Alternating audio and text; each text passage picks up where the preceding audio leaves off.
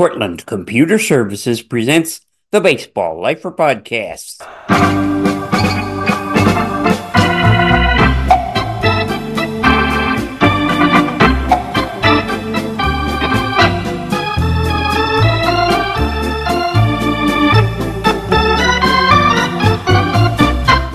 Well, hi there, Don Wardlow here, your Baseball Lifer. You got an extra week listening to Bob Lutz of League 42, where they had their statue of Jackie Robinson stolen and destroyed. I'm happy to say there was an arrest made in that case, and so hopefully the law will take its course. This week, it's going to be our tribute to Babe Ruth. We did one of those last year. We're going to do another one around the time of his birth. He was born February 5th, 6th, or 7th in the year 1894 or 1895. Why the mystery? Well, there was a great fire in Baltimore, the city of his birth, and a lot of the city records went up in smoke. And he went through his whole life thinking he was born in 1894. When ultimately a birth certificate was located, it said 1895, but he never went with that. So last year, around this time in February, I did a little tribute show for him, and I'm going to do another one here today.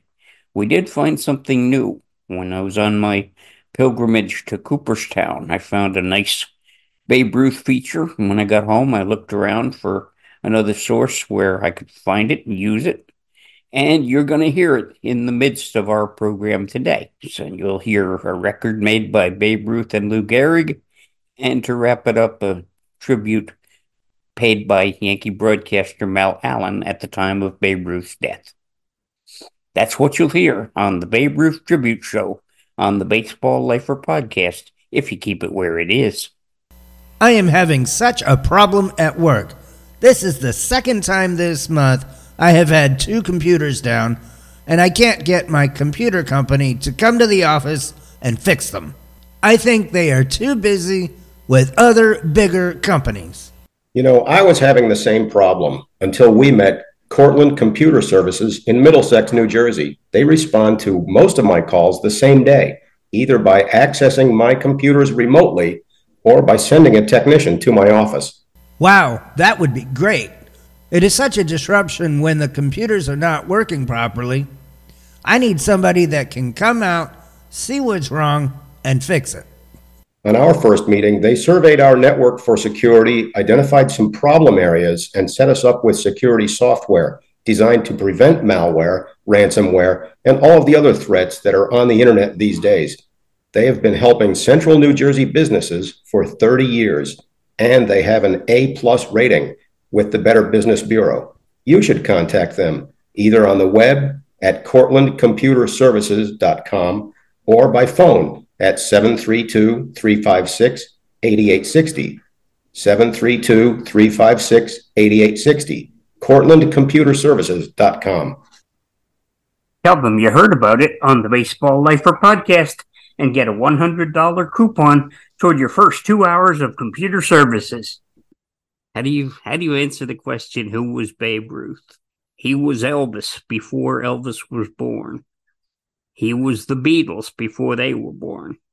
He was the first superstar. The word superstar hadn't even been coined yet, and he became the first one. The things he did in baseball, stacked up against the players that he faced in his time, were mythic accomplishments. They just don't sound real, even though they were. Because of that, it's become very easy for myth and reality to blend if someone wants to talk about Babe Ruth. There have been 3 exceptional books written about him. One by Robert W. Kramer, one by Lee Montville, and the latest of them by Jane Levy. All 3 of those are absolutely terrific books. All 3 authors said in the openings to their books how they had to dig through fact and fiction and try to separate which was which, because the greatness of Babe Ruth made it difficult to separate the reality from the myth. The reason I'm doing this episode of the Baseball Lifer podcast at this time, because he was born on February 6th, 1895, in Baltimore, Maryland. Babe Ruth's given name was George Herman Ruth. When he broke into the game, he wasn't the only one named Babe. There was a pitcher named Babe Adams with the Pittsburgh Pirates at that time. But what Babe Ruth would do would change the nature of baseball forever. Before he started hitting home runs, baseball was a very tightly played game. They called it inside baseball. Shall we say a single to start a rally, then a sacrifice bunt, move over to third on a ground out, and maybe steal home.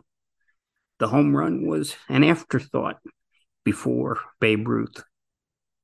And if it wasn't for World War I, he might never have become an outfielder and a home run hitting star. He was a pitcher early on. And before he gave up pitching, he had a 94-46 record and a 2.28 ERA. And most of that pitching was done from when he broke in 1914 until 1918, when he converted to an outfielder because his team was ravaged by the draft, players going into the service. And they needed an outfielder. They needed somebody who could hit the ball. And Ruth filled the bill. Before he was done, he would hit 714 home runs. He would hold a record that would stand from 1935 until Henry Aaron broke it in 1974. He would hold the single season record of 60 home runs from 1927 until Roger Maris broke that record in 1961.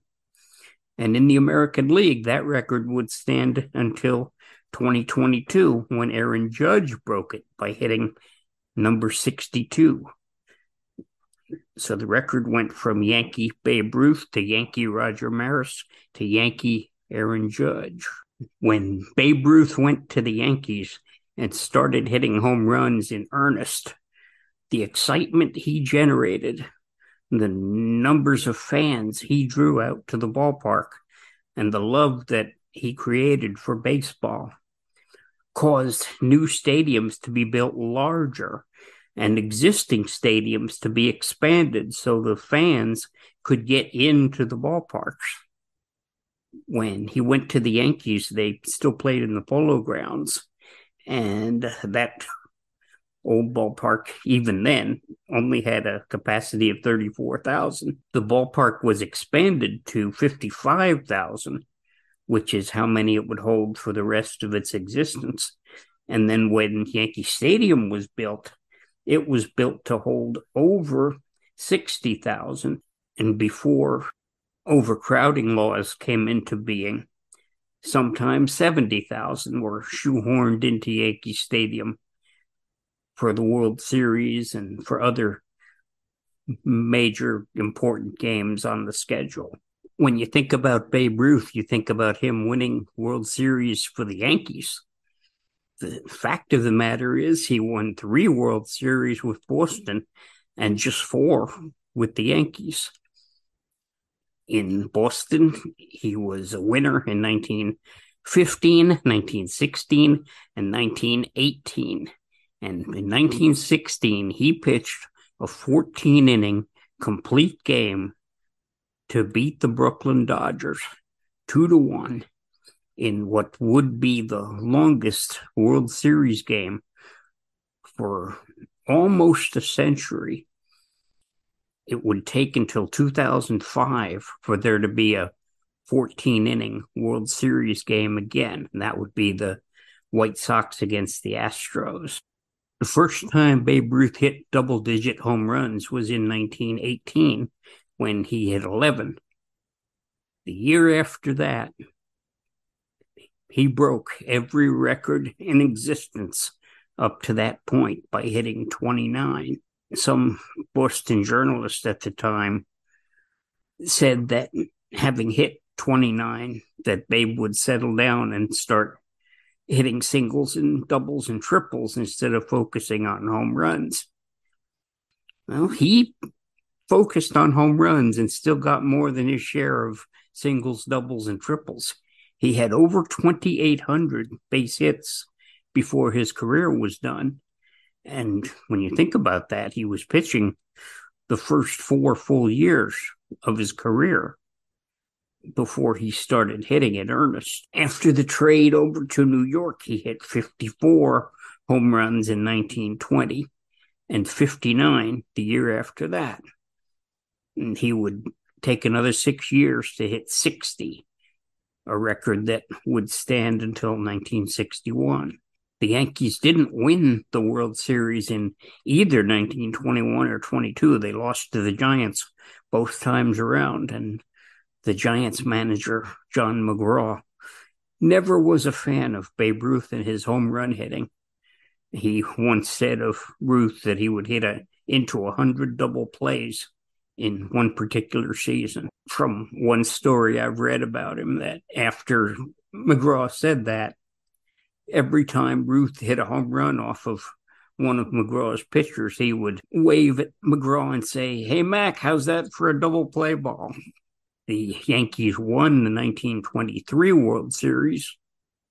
And they won the series again in 1927 and 1928. Those two they won in 4 straight.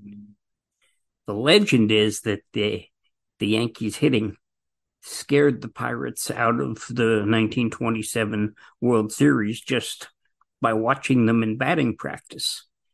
The reality is the Pirates didn't watch the Yankees in batting practice, and the Yankees only hit a couple of home runs in that 4-game sweep over the Pirates in 1927.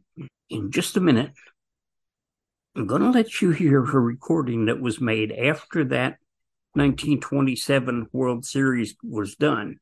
It was a 78 RPM record, and it was called Babe and Lou, the Baseball Twins. It was Babe Ruth, Yankee outfielder, and first baseman Lou Gehrig. The Bambino and the Iron Horse in that day of great nicknames. So stand by, you'll be able to hear Babe and Lou, the home run twins. Hello, Babe. Hello. You know me, don't you, Babe? I can't place your face, but your shadow is very familiar. I'm Lou Gehrig. Now do you remember me? Remember you? After the past summer, I'll never forget you. It's funny you didn't recognize me right away. I played on the same team with you all season. Yes, but you were so close to me, I was afraid to look back to see who you were. I gave you a great race, didn't I, Babe? Boy, you ran me raggy. Listen, Lou, how did you get to stocking home runs? It was like this. I watched you and read how much money you were getting. And I got to thinking. Thinking? With what? Never mind about with what. I went to college. Columbia, in fact. You've heard of Columbia, haven't you? Sure, that's the college entirely surrounded with delicatessen stores and Yankee scouts. How many years did you go to college? I was 7 years in the freshman class. They can't keep a guy 7 years in the same class. That's what I tried to tell them. What good did college do you? I didn't go to college, and look at me. I got further than you did. I know, but only 6 or 7 home runs further. I'm young yet. Give me a chance. Say, Babe, no fooling. You were my hero when I was in college. How did you happen to pick on me? Oh, you shouldn't be sore, Babe. There's room for both of us in baseball. Tell that to the enemy pitchers. Do you remember when I first reported to the Yanks, Babe? Do I? You were so green the groundkeeper tried to go over you with a rake. I was just a raw student. I don't know anything about the student part of it, but I'll tell the world that you were raw. As a matter of fact, the first day you reported, I didn't see your face at all. I couldn't keep my eyes off your feet. What was the matter with my feet? They were so big, I thought I was standing on a couple of Chinatown buses. Is there any truth in the story that you sell old shoes for bungalows? Never mind my feet. I don't mind them if you don't. You're no Apollo Belvedere yourself. Know who? Apollo Belvedere. You know who Apollo Belvedere was, don't you, Babe? He's one of those new Washington pitchers, ain't he? Gee, but you're dumb, babe. Hey, listen, Big Feet. Don't you call anybody dumb. When you first joined the Yanks, you were so dumb we had to put numbers on the players to let you know which side you played on. Gee, was I that bad? Lou, I don't want to be hard on you. You're a good kid and I like you. But you were so dumb you thought the St. Louis Cardinals were appointed by the church. I'll never forget the day Huggins told you you were to meet the senators, and you said it would be a great treat, that you were always interested in national politics, and even thought inside baseball was played in the house. You ain't so smart either. Say, babe, tell me something. Is it true that you eat 20 hot dogs during a ball game? That's one of those fool lies. Why, 20 hot dogs during a game would kill any man. I know it. A man would have to be a pig to eat 20 hot dogs during one ball game. Of course he would. Well, you didn't really believe that of me, did you, Lou? Of course not. How many do you eat during a game, babe? 19. Say, babe, you've taken off a lot of weight in the past few years. Look at my figure, kid. All you've got to do now is to diet 10 or 15 more years and you'll almost look human. Boy, I'm careful of what I eat these days. Listen, babe, you have a farm where you grow your own food, don't you? Yes, I have a farm. Is it a nice farm? Well, it better be, or I'm out a lot of money. What do you raise there? Lots of things. Celery, for instance. Really? You raise celery? Of course. Why the surprise? I thought Colonel Rupert was the fellow that always raised your celery. I didn't say celery, I said celery. You know what celery is, don't you? Sure I do. I had a roommate once who used to keep me awake all night, eating it in bed. You win the China automobile. Say, babe, speaking of automobiles, what's the matter with you lately? You haven't hit anybody with your automobile. It's getting harder and harder. There are too many motorists around here after the same jaywalkers these days. I haven't read of your being arrested for speeding lately either. I found a way to avoid that. How? When a policeman stops me, I autograph the car and give it to him as a souvenir. Gee, it must be great to get $500,000 a year like you do. Money isn't everything, Lou. That's what Colonel Rupert said when I asked him for a raise. In this game, Lou, you must start from the bottom and work up. Say, babe, why did you start your baseball life as a pitcher? In those days, I thought a man should work for a living. Gee, what a great year the Yanks had this season. Not so good. What do you mean, not so good? We lost a couple of games, didn't we? Yeah, I guess I wasn't hitting. I've got to practice up this winter and bat better. If you bat any better next season, I'll put nails in your breakfast food. Listen, Lou, did it ever occur to you that you're getting a great break batting after me? How come? A pitcher is under a great strain when pitching to me. After I sack a home run, he's easy for you guys. Is that so? And how about the effect on a pitcher when you've nearly broken your back swinging like a gate and struck out by a mile? He ain't so nervous facing the fellows who come up after you then, is he? Even then, even when I strike out, I do it so hard that I scare the pitcher to death. No matter how you cut that stuff, it's still baloney. Why, as a matter of fact, you get the break. How? When you go to the bat, the pitcher always knows that I'm up next. What's the result? He's so nervous he puts one right where anybody could knock it out of the lot. Now I'll tell one. All joking aside, babe, what's the secret of home run hitting? How do you stand when you hit the ball? I stood flat on both feet until I met you. And now what? You've got me on my toes. Well, I'm going to keep you there, too. Hey, kid, lay off that big mouth stuff. I didn't mean anything personal, babe. Okay, Lou. I've got to be beating it along now. So do I. You know we've been talking for the phonograph. You don't suppose you've broken the record, do you? Between the two of us, we've broken all kinds of records. Say goodbye to the folks. Goodbye. See you all next season. How will they know you when they see you? Well, they'll know you, won't they? Of course they'll know me. Well, wherever they see you, they'll know I'm the guy that's right on your heels. So long, folks. On the Baseball Lifer podcast with Don Wardlow, that was Babe and Lou, the baseball twins. Babe Ruth and Lou Gehrig. Babe Ruth set a lot of baseball records. That's one baseball record. If you had it in your hand, you'd probably want to throw it up against the wall. That record didn't sell very well. Even in the Roaring 20s in 1927, when it was recorded, it wasn't a sales success. One thing I should say about that record, the home run race they were talking about, Babe Ruth won it with 60 home runs. Lou Gehrig had 46. It was a lot closer than that until the beginning of September. The Babe had 43 home runs as the month of September began. But that month, he went nuts. He went wild, as the expression might have been back then. Now you'd say he went ballistic. He hit 17 home runs in the month of September. That just doesn't happen. There were only two hitters that have hit more than 17 home runs in a month. One was Rudy York, 10 years after the Bambino. Rudy hit 18 in 1937. Another man would not hit 18 home runs in a month until 2017, 80 years later. And that was Giancarlo Stanton of the Yankees. In just a minute, you'll hear more of our Babe Ruth tribute on the Baseball Lifer podcast. Keep it where you got it. I'm having such a problem at work. It's the second time this month. I've got two computers down, and I can't get my computer repair company to come to the office to fix them. I think they are too busy with other bigger companies to help us. You know, I was having the same problem until we met Cortland Computer Services in Middlesex, New Jersey.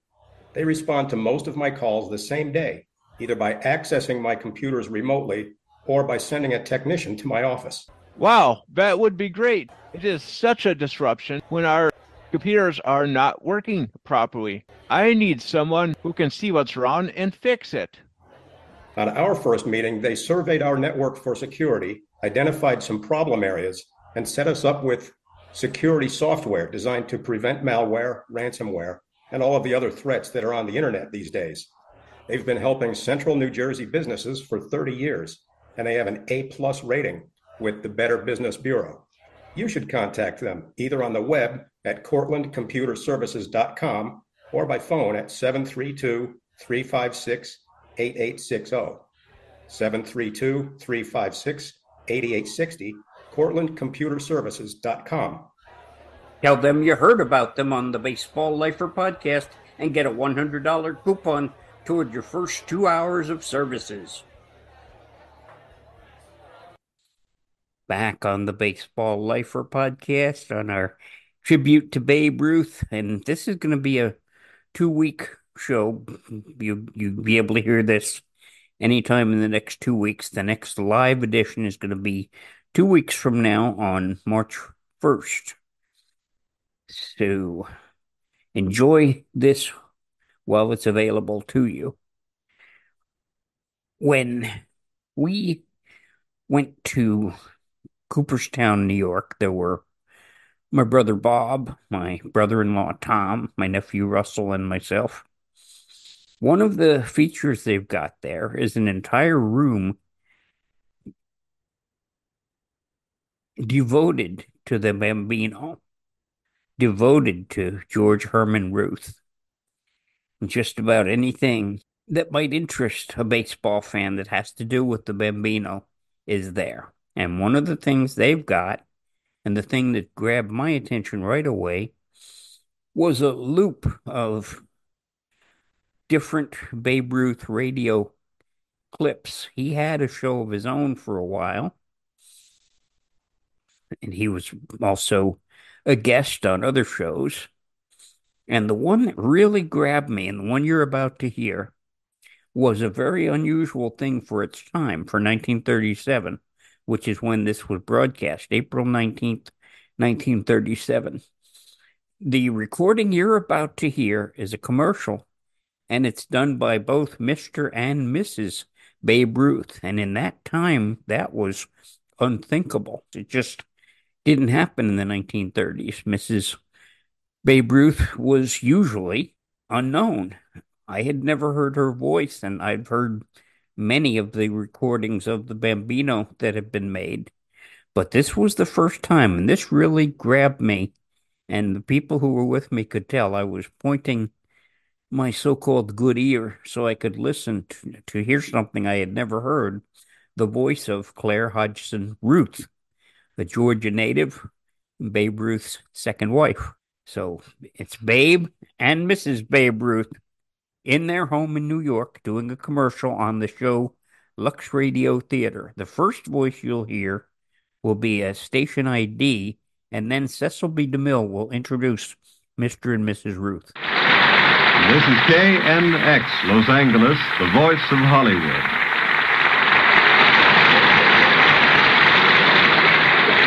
Alibi Ike will be back in the box pitching for the Lux Radio Theater again in just a moment. For that moment, we will talk with a real baseball player, considered by many the greatest of all time, Babe Ruth. At this moment, Babe Ruth and his charming wife are listening in the trophy room of their home on Riverside Drive in New York City. They're going to speak to you from there. The Sultan of Swat and his lady, Mr. and Mrs. George Herman Babe Ruth. Thank you, Mr. DeMille. I would like to tell you that Mr. Ruth and myself are certainly enjoying the game you're umpiring out there in Hollywood. Joey Brown is pitching them right across the platter every time, and it's a great show from the stands there. At the end of the first inning, they made a point that certainly meant a lot to me. That was when they talked about Lux Flakes. I've used them for years to cut down on runs. Not the home runs that Babe Ruth hits either. I mean the stocking runs that hit me. Ah, that's right, Claire. I saw a box of Lux on the kitchen shelf last night. Were you in the kitchen dieting again? No. I didn't even go near the icebox. I was looking for the sport page of the paper you threw out. You see, we're getting into baseball season very fast here.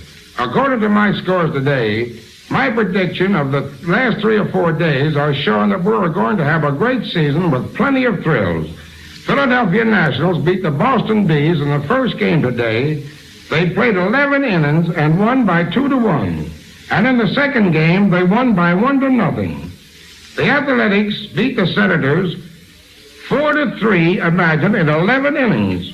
Babe, if you're going to tell them who is going to win the pennant, I'm through. Well, I might be through myself. Suppose you tell them. Well, on his radio program the other night, I heard Babe Ruth say the Cardinals would win it in the National League and the Yanks in the American. But I noticed he made no predictions on his golf game. Have you heard anyone predict a golf game right? I've been playing golf for several years. I think it's a great idea for a ball player to have 2 sports. But even if he has 2, don't try to combine them. But when you're playing baseball, stick to baseball. But on the off season, I think golf is a great conditioner for your legs. That may be true, dear, but very often I've heard you come off the golf course saying baseball certainly is a great game. All right, Clara, you win. Good night, Mr. DeMille, and thank you for letting us play on your league program tonight. I think if anyone deserves the pennant, it's the Lux Radio Theater League. Good night.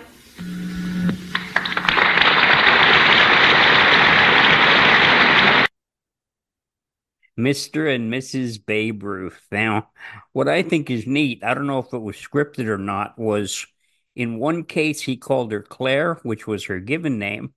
In the other case, he called her Clara, which was his nickname for her. Robert W. Kramer, in his book about the Babe, said that he nicknamed his wife Clara.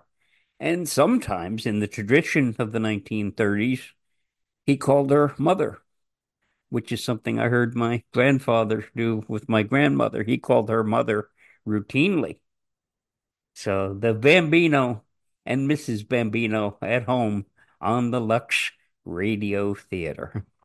Before we play the recording of Mel Allen talking about the Bambino on the Baseball Lifer podcast, I'm going to share a few Babe Ruth stories that have always been favorites of mine. Whether they're true, whether they're false, they're great stories. One was the story of Johnny Sylvester. Johnny Sylvester was a little kid who was ailing in Essex Fells, New Jersey, and the Bambino was summoned to his bedside. And this was right before one of the World Series against the Cardinals. I believe it was 1926. And the Bambino was summoned, and he did what we would now call a meet and greet for the child, and he said he'd hit him a home run. Well, he didn't just hit him a home run. He hit 3 home runs in the next game of that World Series against the Cardinals. Johnny Sylvester recovered from his ailment, whatever it may have been. That's been lost down the years. But the next year, before one of the Yankee games, a gentleman came up to the Bambino and said, "Mr. Ruth, I'm Johnny Sylvester's uncle, and I just wanted to tell you he's doing great." So the Bambino shook the gentleman's hand and he said, "Well, that's great. Just give him my best." And when the man was safely out of range, Ruth turned to his team in general who were standing around and he said, "Now, who the hell is Johnny Sylvester?" Then there's the stories of Babe Ruth's called shot. Now, the most famous called shot was in 1932, and video has come out that pretty much debunks that called shot. But there's definitely one I've read about, which I've always thought was a great story, even if it didn't quite happen that way. Ford Frick would later become commissioner of baseball, but in the 1920s and early 30s, he was one of Babe Ruth's ghostwriters. So before a game at Yankee Stadium, Ford Frick's dad was brought into the ballpark. And the game was getting long, and it looked to the Babe like Mr. Frick was yawning. Maybe he'd had enough of the afternoon. And he never used anyone's name. If it was an older person, he'd call him Pop. So he went over to Mr. Frick the elder and said, "Pop, I'll take care of this game for you and you can go home." And don't you know, he hit one the next inning, and that was the end of the game. And Frick, the elder, told his son that he believed Bambino could hit home runs anytime he wanted. And the last story involves Mark Roth, who was the traveling secretary for the Yankees for a great many years. He was the man that Lou Gehrig would later go to when it was time for him to stop playing his streak of 2,130 games. He would go to Mark Roth and tell him he couldn't do it. Mark Roth was traveling secretary for the Yankees. And the Yankees were in the midst of an extra inning game, and Babe Ruth was in the on-deck circle, and he saw Mark Roth in his box seat acting clearly agitated. And he looked over and said, "What's the matter?" And Mark Roth said, "Well, this game is going extra innings, and the railroad people don't want to hold our train for us." And if you believe, the Bambino said, "Well, I'll take care of that. Next time up, bang, home run, game over." And the Yankees caught their train. So those are the kind of stories that have grown up around the Babe. I thought I'd share a few of those on the Baseball Lifer podcast. If I can take one more minute to go back to Babe Ruth and Lou Gehrig, they were the best of friends when they made that record in 1927 that we heard earlier on. As a boy, Babe Ruth spoke German in his household, and so did Lou Gehrig. And when Gehrig took Babe Ruth home to meet his parents, the Babe made a real good impression on Mom Gehrig by addressing her and having a conversation with her in German. She took quite a liking to the Bambino. Before the friendship between Ruth and Gehrig ended, Babe had even bought a dog, a Chihuahua puppy that he gave to Mom Gehrig. Before we close this episode of the Baseball Lifer podcast, I'm going to let you hear Mel Allen, the voice of the Yankees, the legendary broadcasting voice, on this recording made shortly after Babe Ruth's death. Mel Allen talks about Babe Ruth, the ball player, and Babe Ruth after baseball, the man Allen knew personally. So stand by. You'll be able to hear Mel Allen talking about Babe Ruth. You know, I didn't know Babe Ruth when he was a player, not personally. I knew him like the millions of fans did and worshipped him like all the kids in my neighborhood did. I dreamed of the day when I could see the Babe play. And one summer when I was just about 13, I traveled from my home in Alabama then to visit my grandparents in Detroit, and soon the Yankees came to town. It didn't take too much persuasion to get my father to take me to the Tiger Park, which was then known as Navin Field. My heart pounded inside with the realization that I was to see the Babe in action. And then I prayed that he would hit a home run that day so that I would have something among my memories that I could cherish forever. But came the ninth inning and the Babe had not hit a home run, and it didn't appear that he would have that chance, for the Tigers had a 5-run lead, and Babe had been at bat in the eighth. And the Babe didn't figure too strongly on his getting another time at bat either, because I saw him do something that only the Babe could do. He came in from the outfield at the end of the eighth inning and went right by the Yankee dugout over to the Detroit dugout where the clubhouse runway was then located. But instead of going inside, he stopped and sat down on the Detroit bench while his teammates were batting in the top of the ninth. That was not allowed, of course, but the Babe was different. Even the Tigers got a kick out of it. Only the Babe could get away with something like that.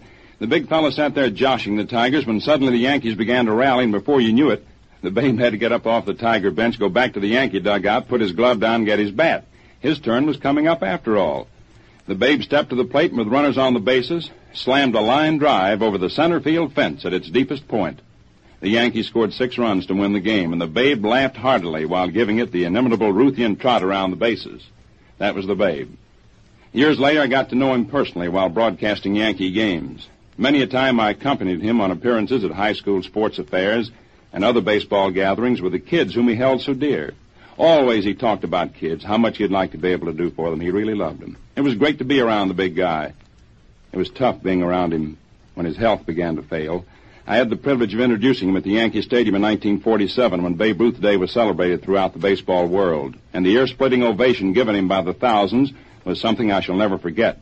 And the tan, top-coated, graying Babe thanked the throng in his now husky voice. And the old-timers with the lumps in their throats looking on that day, guys like Ty Cobb and Tris Speaker, and other baseball greats of the past were there to honor the greatest of them all.